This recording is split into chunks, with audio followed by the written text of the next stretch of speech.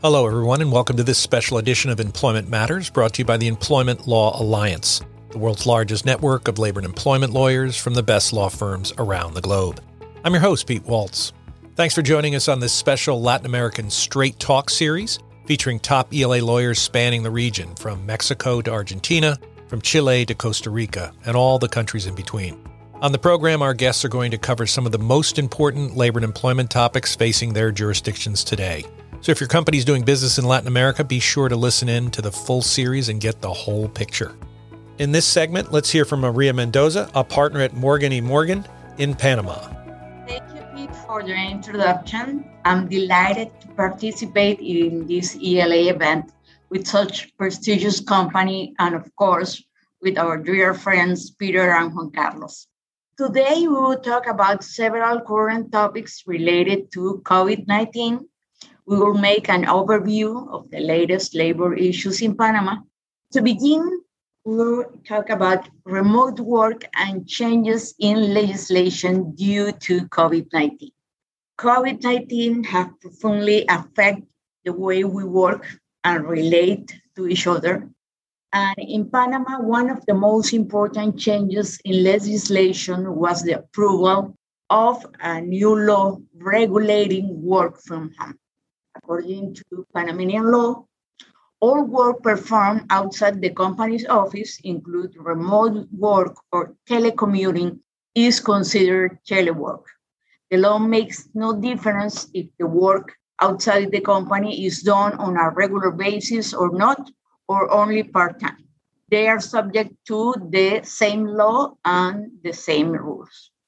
As a consequence, today it's perfectly legal for all employees of a company, for instance, to be hired to work from home. However, the laws establish the conditions, requirements, and formalities that companies must comply with. It also regulates the obligation of both parties, employees and employers, and including some issues like accidents at work during teleworking. It is important to mention that each employee must sign an addendum to the employment contract where all the conditions of teleworking are established. That addendum needs to be registered with the Ministry of Labor. Telework also can be total or only a few days a week.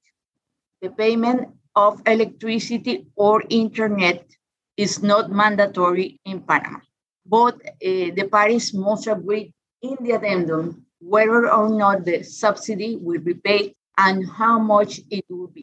But again, it's not mandatory.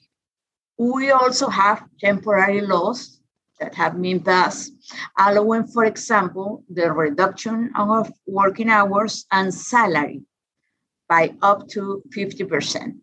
In the case of outsourcing that Juan Carlos mentioned it before, unlike in Mexico, outsourcing is legal in Panama, and many companies engaged in this type of activity are looking to establish themselves in Panama. There is even the possibility of providing the services from Panama to other countries. And recently, the government created a new visa for foreigners who provide services from Panama to companies outside of Panama.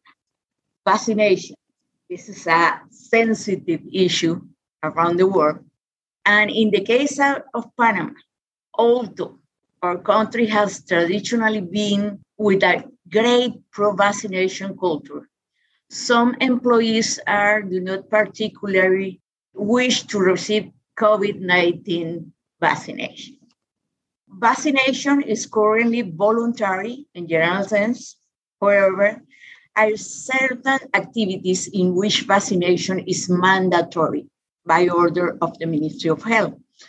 This is the case, for example, of companies related to food, supermarkets, restaurants, cafeterias, everything that has related to food.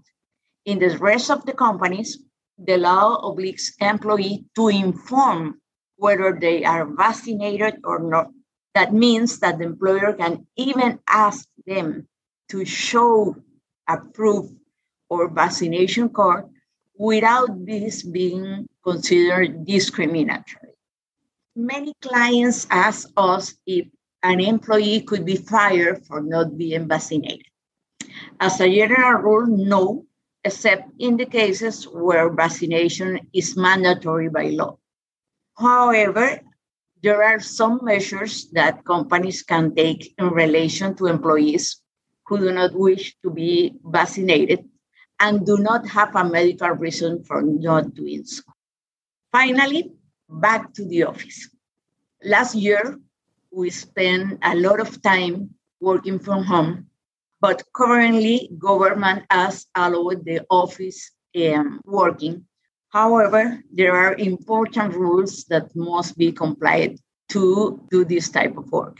For instance, it remains the mandatory use of masks, the distance, social distance, and in addition, the company must register with the Ministry of Labor a special rule of preventive measures to avoid the spread of COVID-19.